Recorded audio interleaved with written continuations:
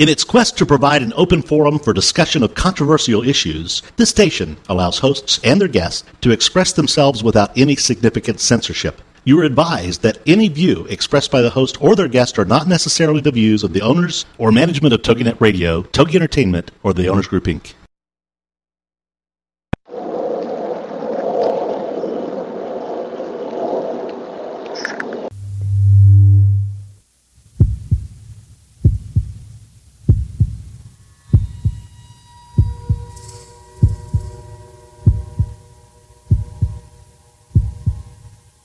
Come with us on a journey into the unknown, the unexplained, and the unbelievable. We will test your senses and challenge your beliefs. A world where science and religion clash. Or do they? You will meet real people and hear real stories, but you will not believe. You will witness strange sights and hear strange sounds, but you will not believe. This is the New England Ghost Project. Welcome to the nightmare. Good evening, everyone, and welcome to another edition of Ghost Chronicles International with Richard Felix and Ron Kolick. I am your host, the gatekeeper to the realm, the unknown, the unexplained, and the unbelievable, New England's own Van Helsing. With me, all the way from across that cold pond, is the Ghost Finder himself, the Ghost Finder General, the most haunted Richard Felix. Hello there, how you doing? I tell you what, the pond isn't that cold at the moment because the sun's shining. Did you get any of that crap we washed out of sewage treatment plants here? No, we can't get anything from the sea because Derby is right in the centre of England. We're the farthest place in England away from the sea. So we didn't get any of your crap at all, no. And I don't want any of it, thank you.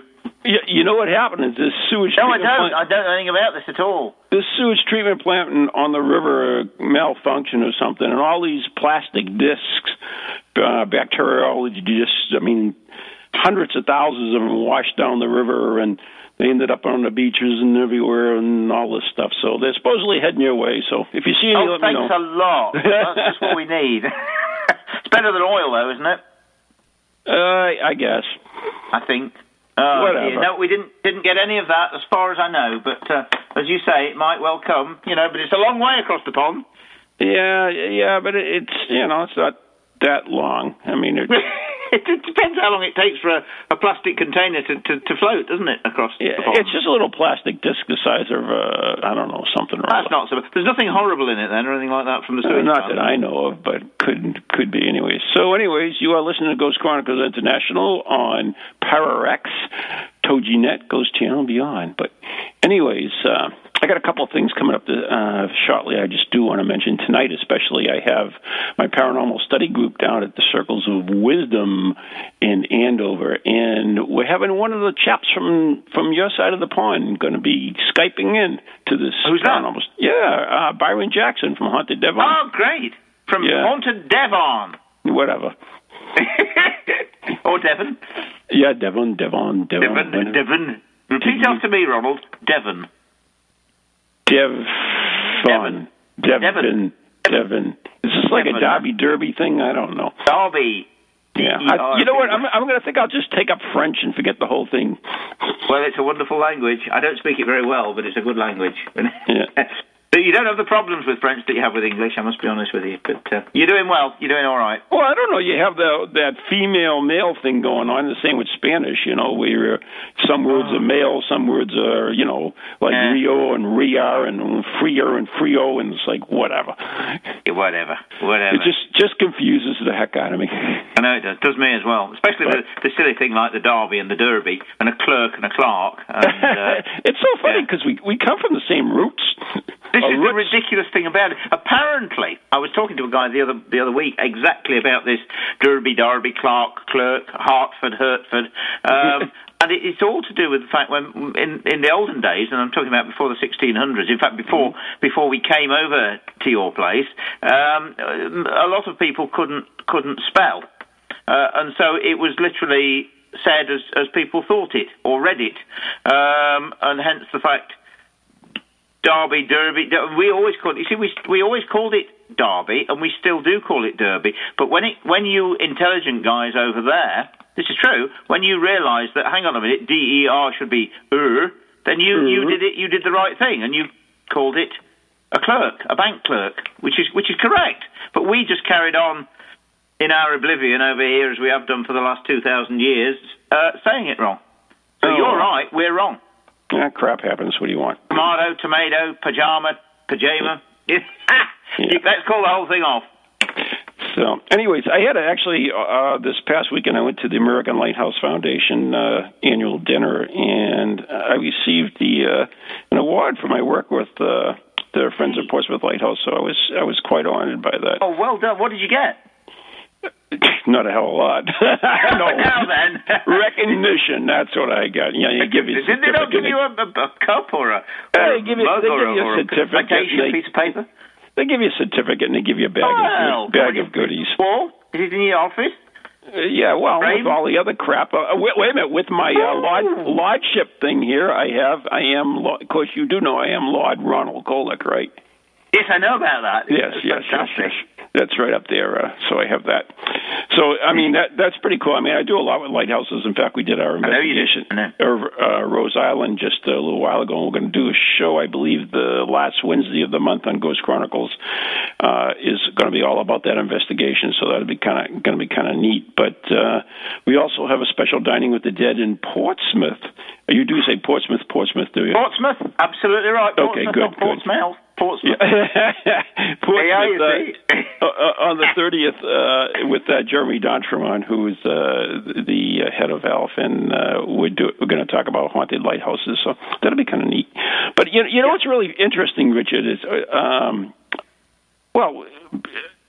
you and I have gone to so many haunted places that it's really kind of mind-boggling, you know. I mean, the amount of places we've gone and what we've seen and so forth, and of course you, especially you, with your DVDs, and I find that fascinating. And you have how many DVDs? Oh my God! Well, I mean, I've done well over 50 DVDs in the last 9 years. 37 of them. Different counties of Great Britain. Really? But yeah, I mean, it's mind-boggling when you think about it because of the amount of time and effort that it actually takes to do it. And you must obviously remember that because of that, I mean, there's probably between 10 and 12 locations on each DVD. Really? Hang on, where's my calculator? So you know, we're talking of 37. No, that's more. I've done more than that because I've actually done other things like haunted castles, Britain's most haunted pubs, Britain's most haunted graveyards. Oh my God! Castles, graveyards, haunted pubs. Then I've done another one called Richard Felix's most haunted locations. So in other words, I've done over 40. So we're looking at 40 times 12 is a lot. 40 times 10 is 400. But just on the ghost tour of Great Britain alone, I've done over 400 locations. And remember that some of the locations I've done while I've been there, I probably didn't put on the DVD, because you can only put so much on. So we're looking at well in excess of 500 locations on that alone. Never mind, God almighty, all the places I've done in the last 19 years, as well as the ghost tour of Great Britain. And most haunted? 122 programs. Oh, my God. On Most Haunted. Think about that, Richard. Oh, God. I mean, I must have been to well over 1,000 haunted locations. Hang on. How many did I do with you? I don't know. I can't even keep at them. I mean, I know I have done. I stopped counting over 1,000. I know I did, and so I'm the same with you. And in fact, the cool thing about yours, though, of course, they are available on DVD. And if somebody wanted to get them, where could they get them, Richard? They can get them from www.felixfilms, FELIXfilms.net. NET, www.felixfilms.net, and we do. I mean, we get requests actually from all around the world. You know, we send them out to Australia and New Zealand and America and Canada and all sorts. So we, more than pleased to send them out. But you can also download them because it's my son Wills that actually took on this huge task about 5 years ago, something like that. Right. And he's now set up at this thing called loadsadownloads.com. Oh, wow. That's Loads, Loads, downloads.com. And I believe it's cheaper to download them. Obviously, there's no postage or anything like that. Right. And I think you can also pull off the cover from the internet and print your own cover out, and then all you need to do is get yourself a box. Yeah. And it's been the most amazing quest. But of course, you do realise I've not finished. I've got. No, oh gosh, I don't know. We will never be finished. We will never be finished, right? Oh, we won't, and we'll even after we die, we'll go on haunting. Yeah, there you go. We'll be still doing it. But the thing is, then we'll know the answer. So, I mean, of all these places, over 1,000 places, myself over 1,000 places, I know I've done some great lighthouses. Those have been good. The Houghton Mansion is one of my favorites of all time. And very quick question. Don't forget where you were. Why do you think, because you are very much into lighthouses, and obviously where you live, of course, you are absolutely inundated with lighthouses. Why is it that they are so haunted? Is it the shape? Is it what they're made of? I don't really think so. I don't think they're any more haunted than any other building.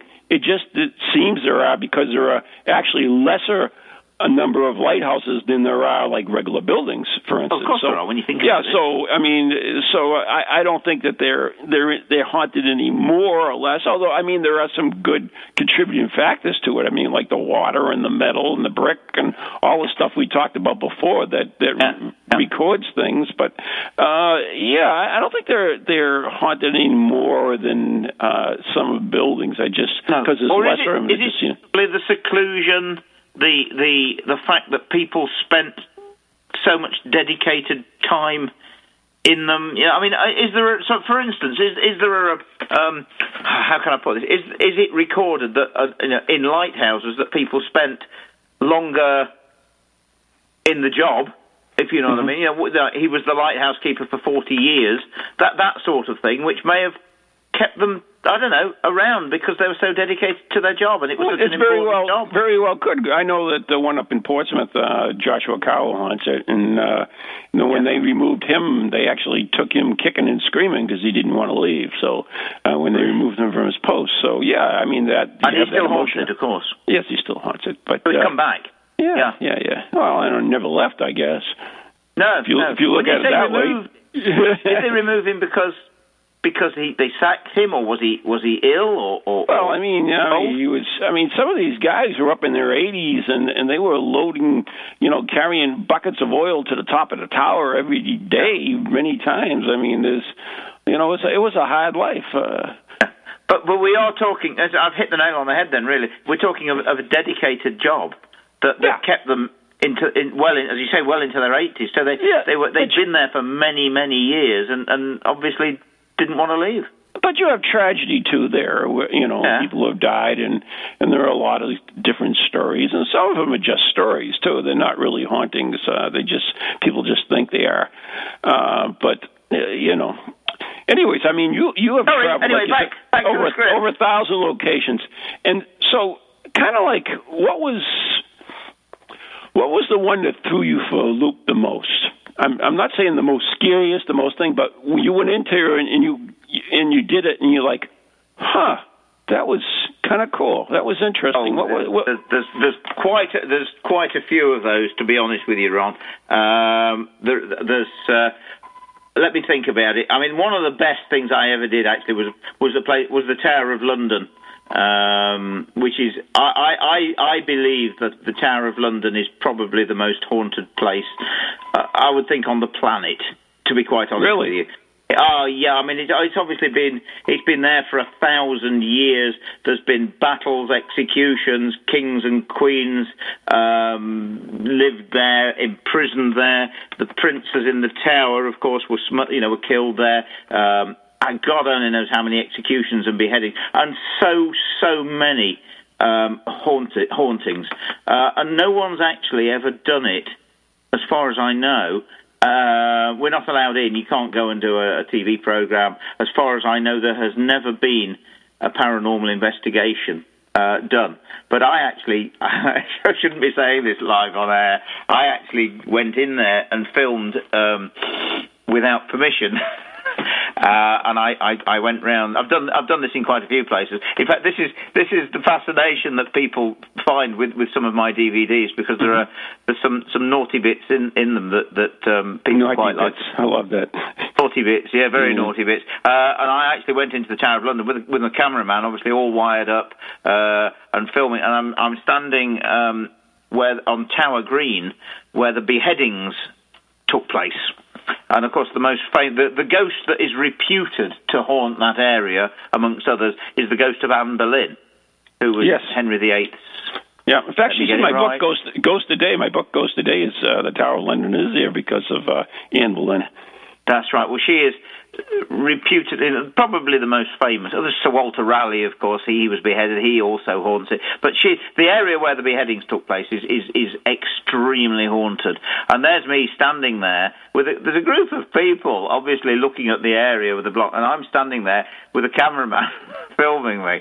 And then I sensed someone's this presence behind me, and I'm thinking, oh my God, there's someone there. And I turned round, and it's one of the yeoman warders. Oops. The Beefeaters, as we call them, the chaps in charge of it, dressed in Elizabethan costume.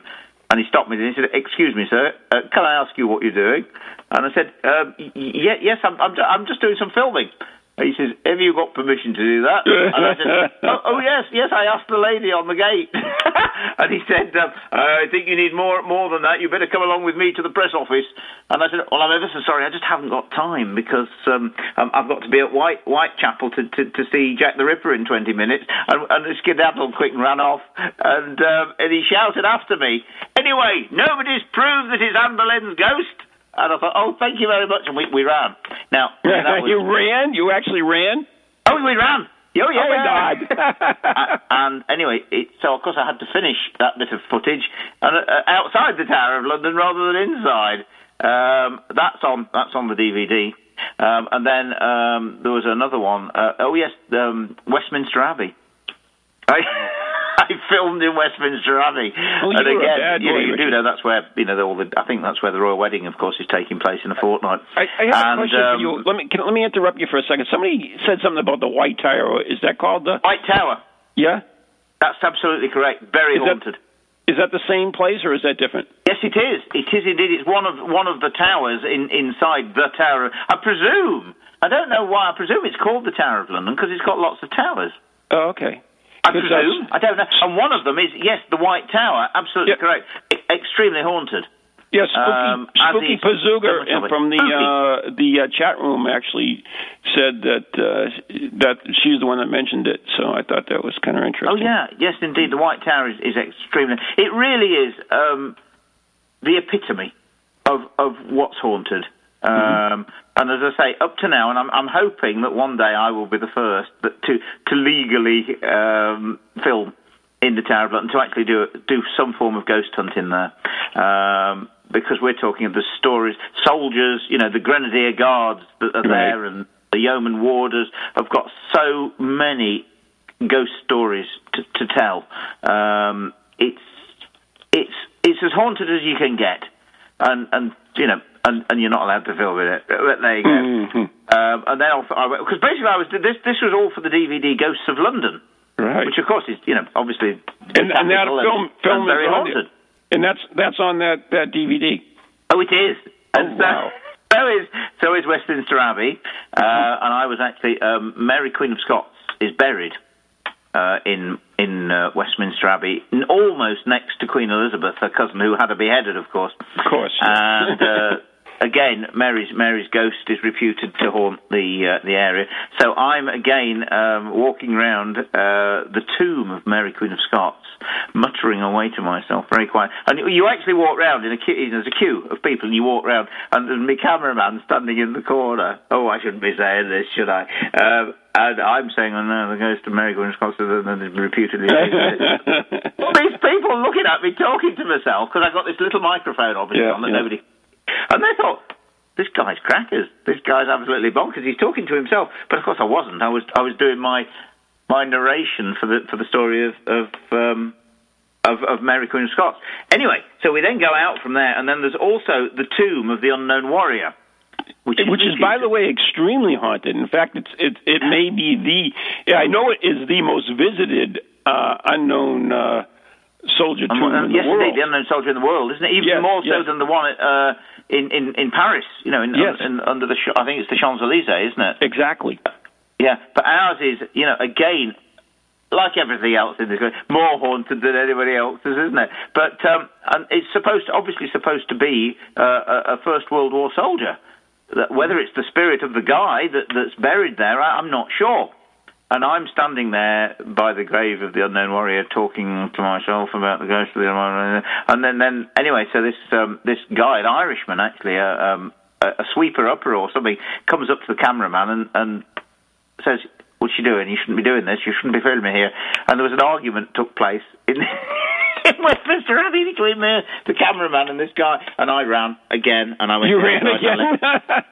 That was and that's on as well. That's on the DVD. Oh my God! So it was very interesting to say that. Oh, and then to finish, yes, here's another one. All again on the Ghosts of London. Buy it, guys. It's a good one. I went to a place called Highgate Cemetery, which is the spookiest. You think you've got spooky cemeteries? You wait till you come over to London and you go to Highgate Cemetery. Oh yeah, Charles Dickens is buried there. Karl Marx is buried there. And I don't know whether you know whether it's the same over there. Probably not in America, because obviously you had so much more space.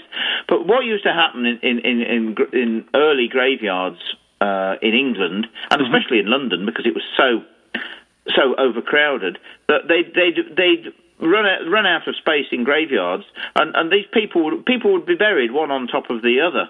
And what would happen is that the sexton, who's the grave digger, would come along, and he'd probably only dig down a foot or something like that, 2 feet, and there would be the remains of a coffin and some bones there, and he'd turf the old bones out, chuck the pieces of coffin away, and bury the new person on top of the other people. Oh my God!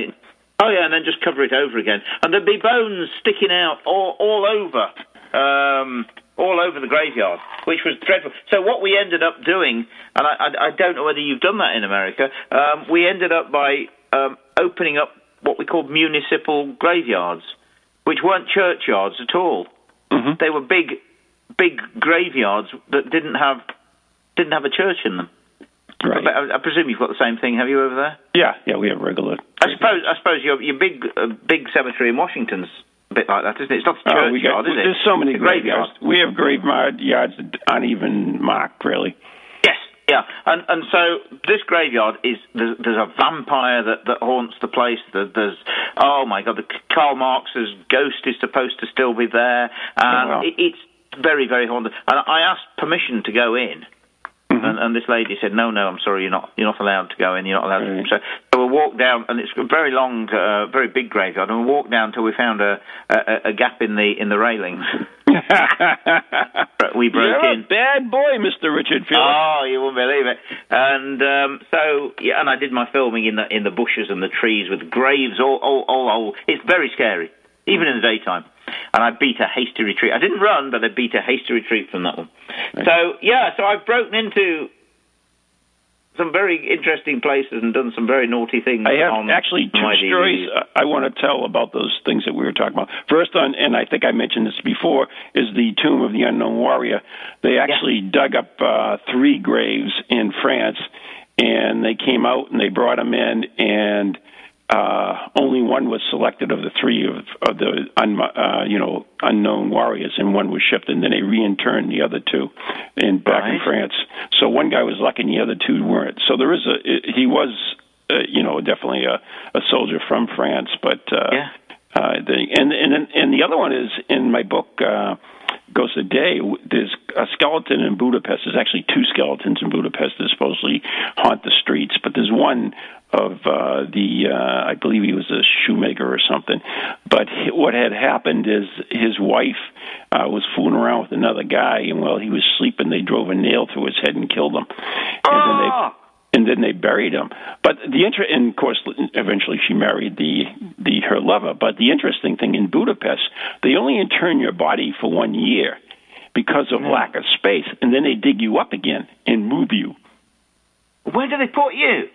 I don't know. I think they have like a tomb, like crypts or whatever, or a catacomb. Yes, they like put in Vienna and various. I'm right. trying to think what they call them. And Rome. I went into one in Rome. Yeah, the catacombs.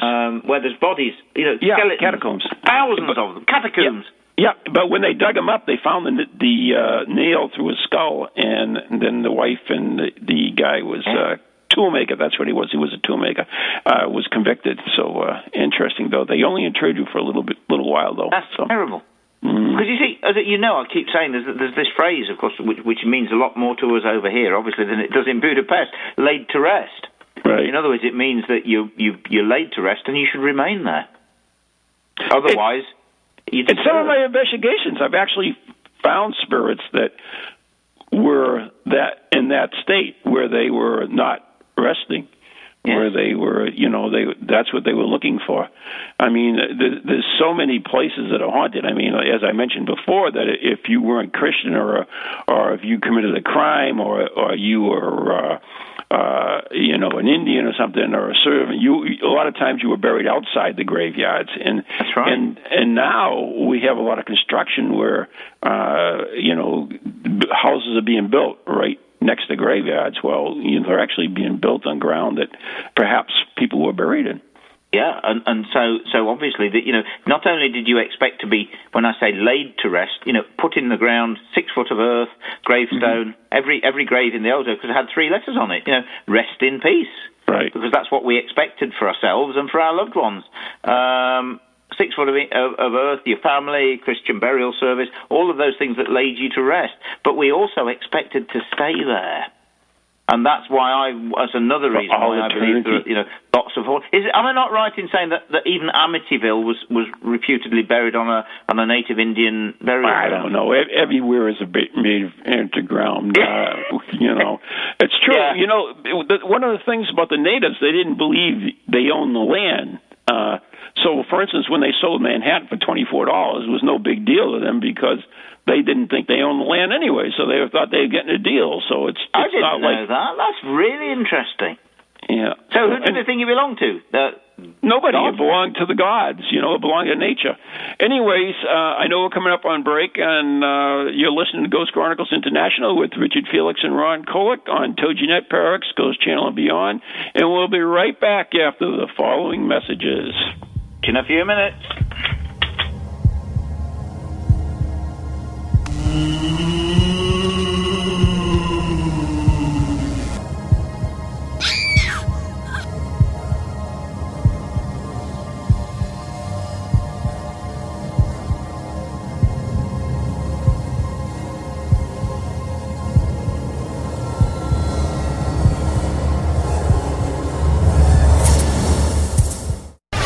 Welcome to TogiNet, radio with a cutting edge.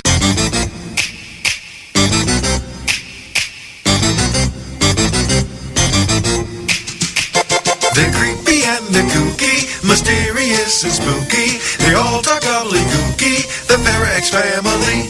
The shows are paranormal, not stuffy but informal. The topics are abnormal, the Parax family. They're strange, deranged,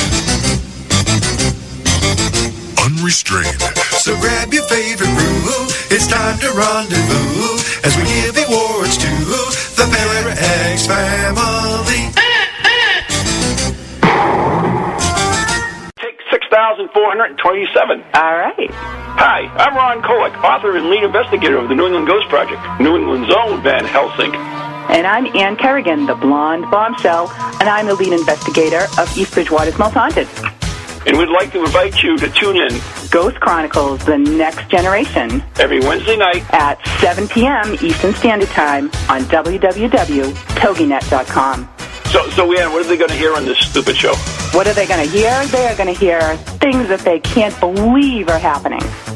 Like Beyond Bizarre. And cemetery tripping. Oh, that's your deal, right? Absolutely. Yeah, one of these days you're going to get so scared of one of these cemetery tripping things that I'll have to get a new co-host. I am brave beyond belief. Yeah, we'll see. Scares me. So anyways, if you're bored and you got nothing to do on Wednesday night, tune in to Ghost Chronicles Next Generation with Dan and Ron. See you then.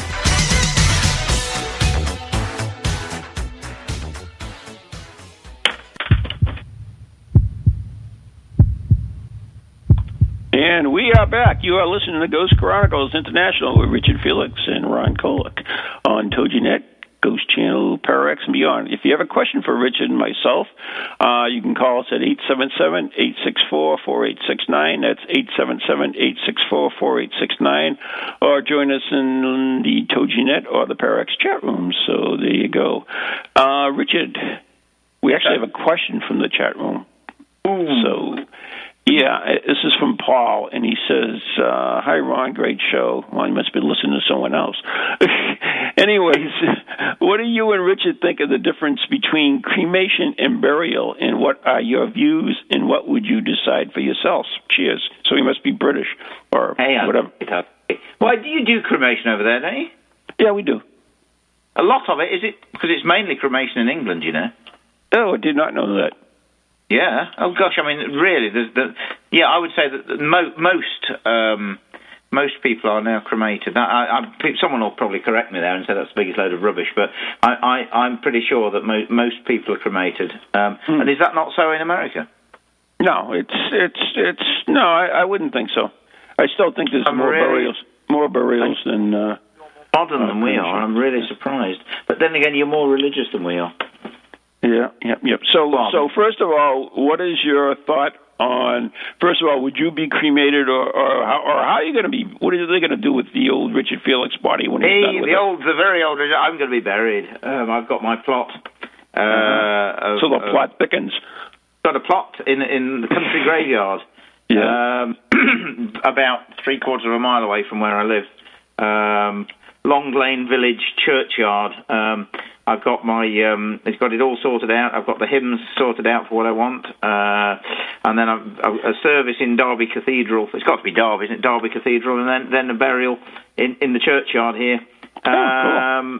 And definite burial. I'm very, very personally against cremation. Not because I'm religious, just because I'm so traditional, okay. And burial is for me, gravestone, the whole works. Whether I'll be at rest is it's a different matter. We'll find out about that. Won't we just? Well, our descendants will, anyways. The difference for me, I mean, number one is the big, as the gentleman Paul. Hi, Paul. The big one is the fact that, of course, so many people, religious people, still believe that, of course. Cremation is pagan, and Christians still obviously believe that the body has to be whole on the day of actually, resurrection. Catholics do not. Do you not? Well, do you know there's only 2 crematoriums in the whole of Ireland? Huh? That I did not know. Catholic country still, you see, mainly Catholic country. Mm-hmm. But so explain more. Tell me. I thought that Catholics did believe in the resurrection, and the body must be whole on what? On burial? No, it'll be reunited. Oh, really? Yeah. Even if it's burnt? Yeah. Ooh. Yeah. And has that always been a belief of Catholics, or?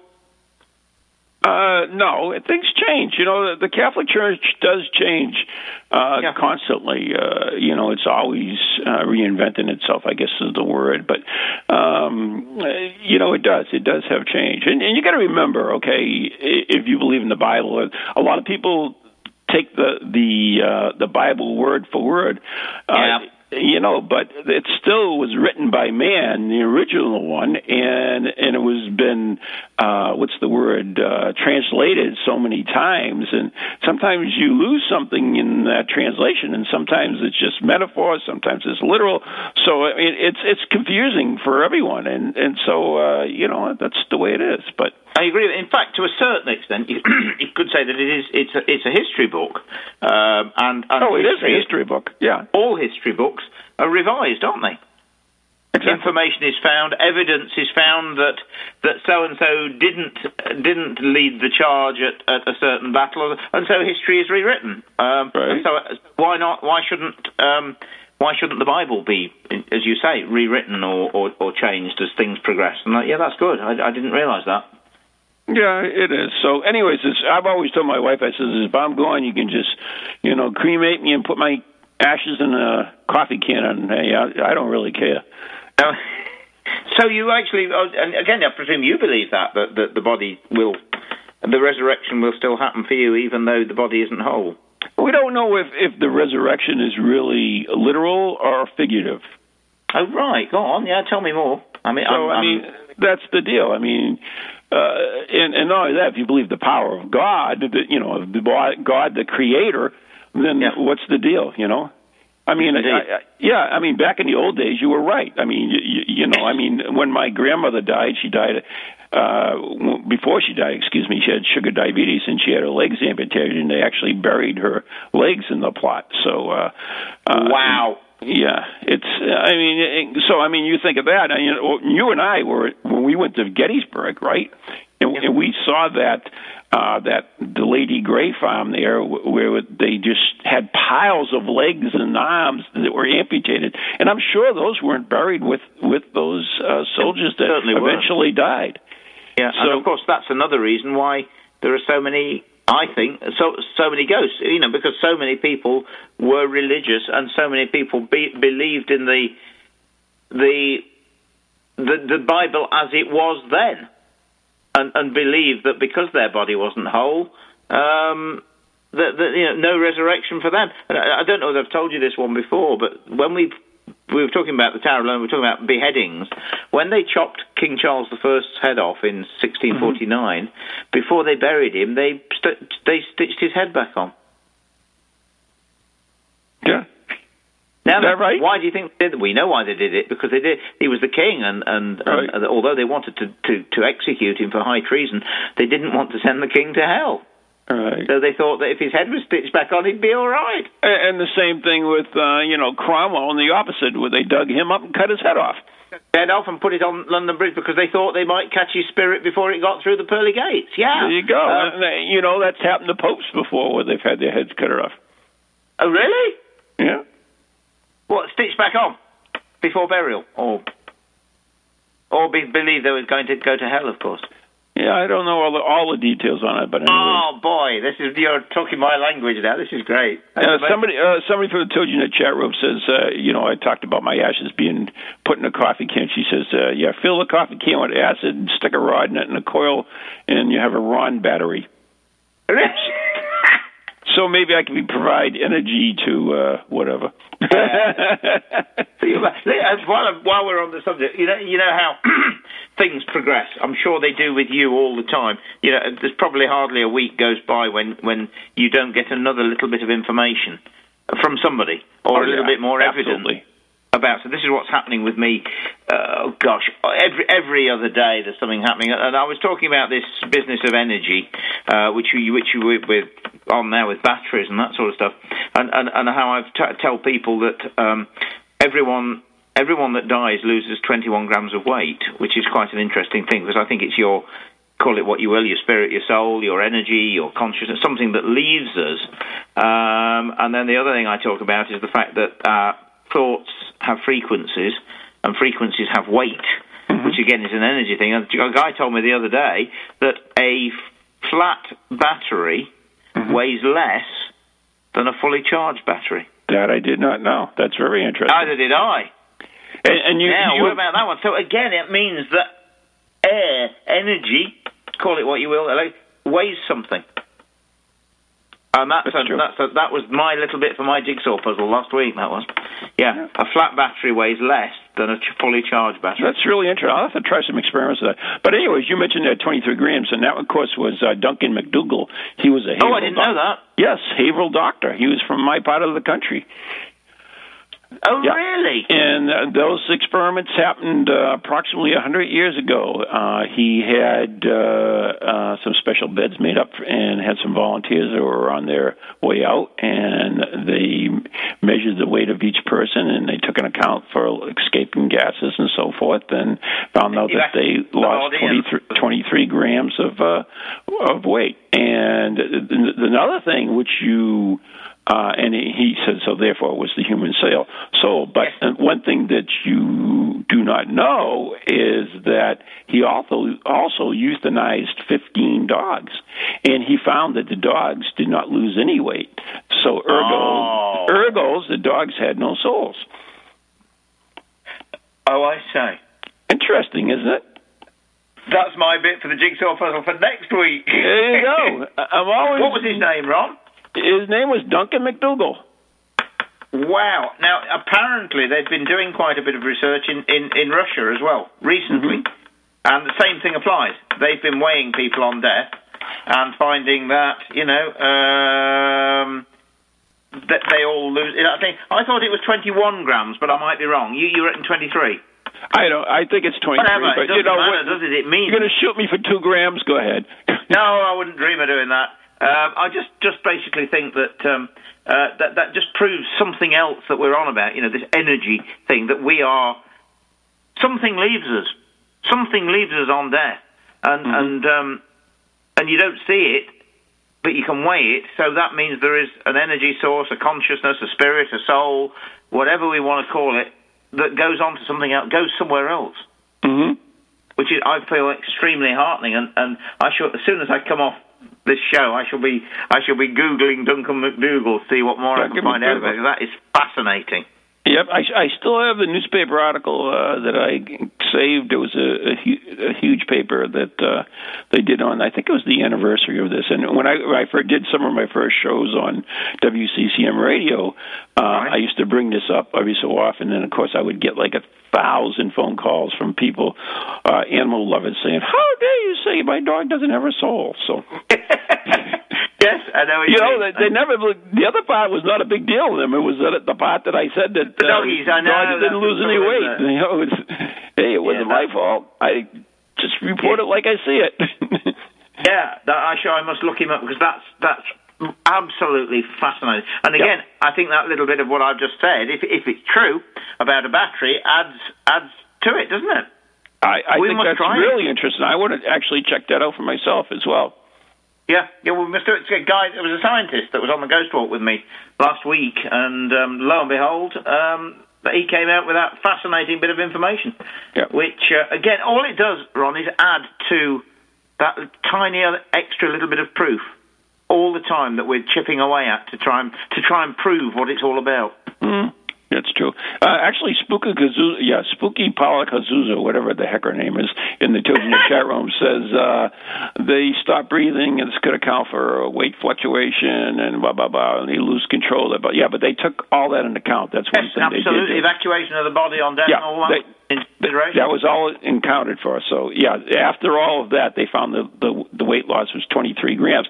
And it was consistent. So it wasn't just like, one person had 23 and another one had 28 and then another one had 21. So they rounded to 23. No, it was consistently 23 grams or 21 if I'm wrong. But I apologize. You're wrong. I'm sure 21. But again, and then the other thing that adds to it, as I said, before, thoughts have frequencies. Frequencies have weight. So does light. In a way, because when light hits mass, it causes it to move. That's why space probes have light sails on them. Exactly. So, it's all... This is what it's about, the reality behind the ghost business, which I'm, as you know, and you are as well, into that side of it, more so than the Scooby-Doo side of things. But There we go. So, going back to this, my tour of Great Britain. Oh yeah, let's get back to that. We kind of stranded. That's my bad. I went on a tangent as I usually do. Oh, this is great. This is what it's about. This is what we do. It stimulates us into other things. You see, which is what it's all about. I think the funny thing is that 37, 40 odd, however many DVDs around the country in over 400 locations. Mm-hmm. I actually think I only ever had one. What I believe to be genuinely paranormal experience. Really?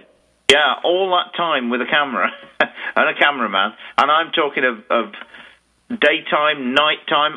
When I'm away doing filming, I always try and pick a haunted location to stay the night, be it an inn, a hotel, or whatever. And I asked them again if it's possible to have the haunted bedroom. And then obviously what we do is we set the camera going, and off I go to bed after a couple of pints or whatever, and hope something happens. And it never has. Mm-hmm. Which I find very disappointing, but it would make the DVD even better, of course, if something absolutely genuine happens. But of all the places I've been to, I only saw what I believe possibly to be one ghost, and that was in a castle in Wales. Really? At 10 o'clock in the morning.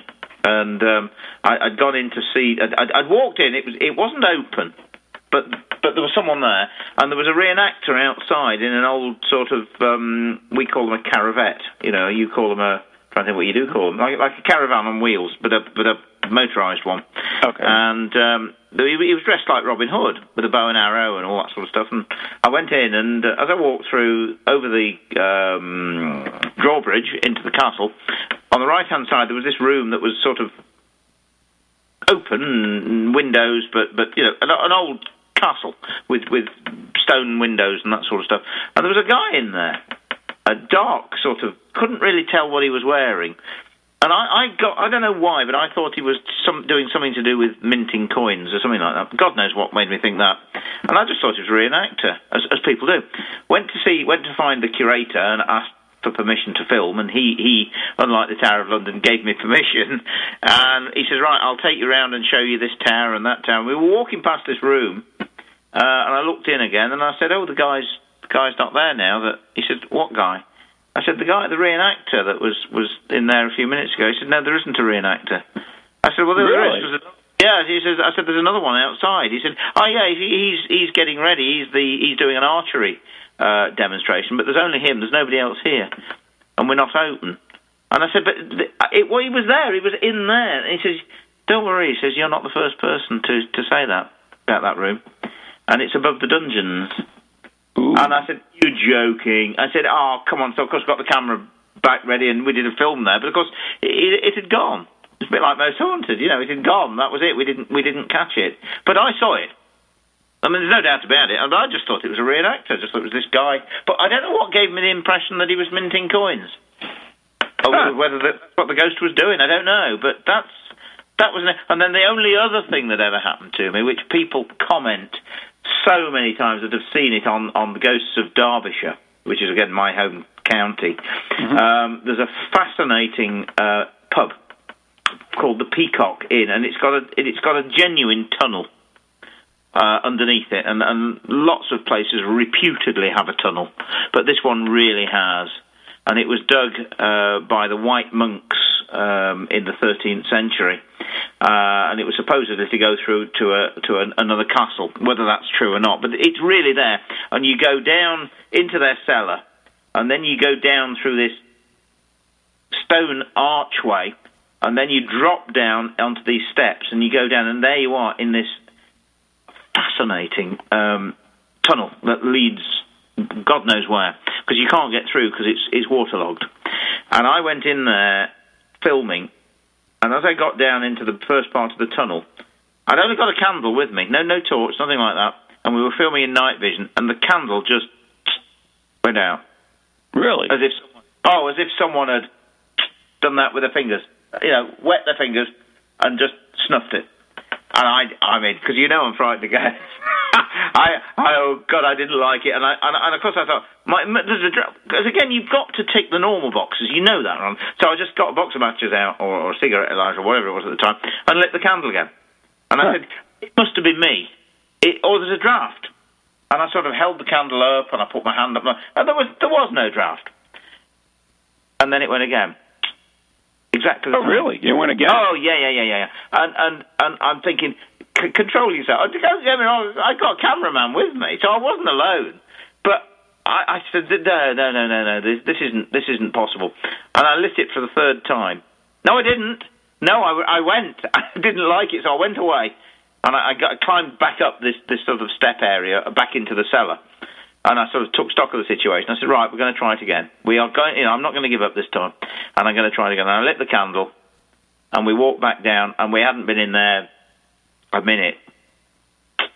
Same thing. It just went. Wow. That was it. I was gone. And that was it. No way. And Ron, that was. It was real, but I still haven't got an explanation for it. Somebody actually wanted to know what castle you saw that thing in. Denby in Wales.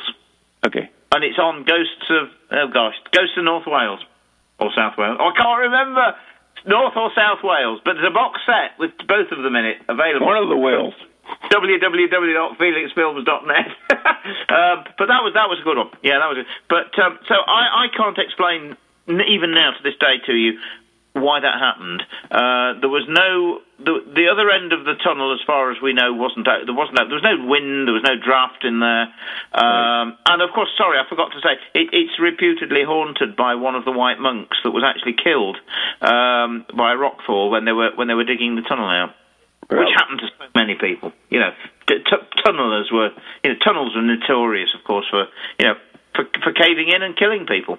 And this guy is reputed still to haunt the tunnel. Now, whether he, through his energies, somehow, he certainly didn't do it with his fingers, but that's what it gave the impression of. And I'm sure he didn't blow it out, because how does a ghost blow things out? I don't know. But it really genuinely went out 3 times. And it spooked me enough to leave. That was it, even though I was on film. And the number of people that talked to me about, that DVD you did in Derbyshire with the peacock, people love that bit. And that was real. That was absolutely genuine. No fakery, no nothing. Well, let me ask you, on those DVDs you do, there's no fakery. It's just... No. It's just the way it is, right? The way it is. I tell the story. I go into the places... Occasionally, I really genuinely don't like, but that's me, of course. Some of the places that I go into, but in the however many years I've been doing it, and again, you see, it would be so easy. And it would add to the DVDs. Well, it wouldn't, because it'd spoil it if people knew. But if I occasionally made out something happened, right, it would add to the. I don't know. It would add to the number of people that talked about what happened. But, of course, I don't do that. If something happens, great. Whoopee. I'm thrilled to bits that it happened. But on all the DVDs I've done, I've never, ever faked anything that well, I say very, very little's happened. That's top and bottom of it. Very little has ever happened to me. So I don't know. But I tell you, here's another one. Here's an interesting one. I did one in Devon. The Ghost of Devon. Whatever. The Ghost of Devon. And there's a fascinating place called Mary J's Grave. Don't know whether you've done her in one of your books. She was a suicide. She was made pregnant by the local farmer and hanged herself in the barn. And because she was a suicide, she was obviously buried at the crossroads with a wooden stake hammered through her heart, as they did in those days, and a big flat stone to stop her tormented soul from rising. Absolutely. And there isn't a day goes by when fresh flowers don't appear on that grave. And I went along to film, obviously, on quite a blustery, windy day. It's on Dartmoor in Devon, a very scary place, very close to a place called Hound Tor, where the Hound of the Baskervilles is reputed to be seen. And I went along and I actually bought from a florist a little bunch of flowers to put on the grave, just in case there was nothing there, obviously. Right. And it would look good on camera. And of course I went along and lo and behold, there was a fresh bunch of flowers on the grave. Nothing to do with me, nothing to do with my cameraman. We didn't know anything about it. We just arrived. I didn't need my flowers, because there they were, a fresh bunch of flowers on top of that grave. And apparently it happens day after day after day. And nobody knows who does it. Which was, again, a nice one. And so I didn't need my bunch of flowers, because some ghostly person or someone had actually already been there and put the flowers on it. So that was a nice one. But I tell you, it's been the most fascinating thing to do. to travel the country, staying probably usually about 3 days in a county and rushing round from one place to another. But I think that one of the most fascinating things, Ron, is that I go with a bit of a script. I obviously research some of the places that I've got to go to. And maybe because that's what you are. You are a paranormal historian. That's what you do. Right. So I must go there. That's a really good story. I've got to do this one. But when I get there, the script goes out the window because people start talking to me. And they'll say, have you been to so-and-so? My sister used to work there, and there's the most fascinating... Oh, really? Oh, I didn't know about that. And while you're there, you need to go down the road to the airfield because there's a flight simulator on the airfield. This happened on blah blah blah. And my friend works there now, and there's a ghost been seen in the simulator. And so, in other words, I get new stories when I'm out there actually filming. People come up to me. Oh, here's one. Here's a fascinating one. I was in a place called Newark. You've got one of those over there, haven't you? Yep. And there's a castle there, and I was standing outside the castle doing the story of the ghost of King John, and a guy stopped and was looking what I was doing, and then spoke to we've got obviously a production girl with us as well, and she was making notes, and this guy was chatting away to her, and he was telling her while I was filming the story of the cafe that was opposite the castle, that had got a ghost in it, blah, blah, blah, blah, blah, and his daughter got married in this cafe, not in the cafe, they had the reception, it was a restaurant, not a cafe, and it was a Catholic wedding, and they had the reception in this cafe, and at one end of the table was a Catholic priest. Wine bottle went all the way down the table, red wine bottle, and stopped in front of the priest at the bottom of the table. It got a tablecloth on it. There was no possible way that it was on water and it glided across. Absolutely nothing. And I'm thinking, this is how it evolves. It's amazing. It's been a fascinating trip, and I intend to do America next. Cool. If I live long enough. So, anyways, I know that was the 2-minute warning. So, anyways, you have any events or anything coming up you want to I've got something new and exciting. I'm coming up with a new idea now for paranormal investigation, and it's going to be called Creepy Camps. Creepy Camps? Creepy Camps. Yeah. It's not out yet. It'll be advertised next week. And it's basically going to be haunted woods. Ooh. And we're going to camp in the haunted woods overnight. I'm good for that. And do ghost stories and 2-man tents all over the place. None of them are going to be close together. Ooh, I like that a lot. Probably the scariest... Not only will it be woods, but it'll also be moorlands as well, where there are various things like the beast of Bodmin that haunts the moors and black dogs that have been seen. I love the moors. Yes, this is the stuff. Watch this space, guys. It's coming. Cool. So what is your website, Richard? And once again, where can people get these DVDs they can get me on Richard Felix. I've forgotten. Richard at FelixFilms.net. Richard at FelixFilms.net. And, of course, for any of the DVDs, www.felixfilms.net. And lots of downloads as well, right? And loads of downloads. Oh, excuse me. Loads of downloads.com. Okay, and I do want to mention that we do have that Dining with the Dead in Portsmouth on the 30th with Jeremy, and we're talking about haunted lighthouses. We're also going to show some of the evidence we've collected at Newland and Ledge, which, of course, won an Emmy with American Builder, and also Portsmouth Lighthouse, Wood Island Lighthouse, and Rose Island. And we actually have film of that table tilting, which is phenomenal. I mean, this was a huge oak table that was jumping and spinning and turning and unreal.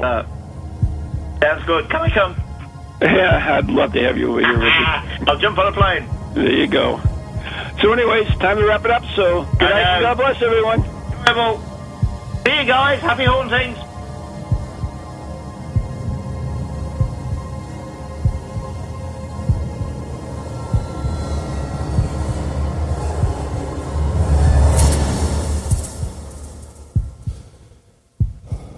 From ghoulies to ghosties, long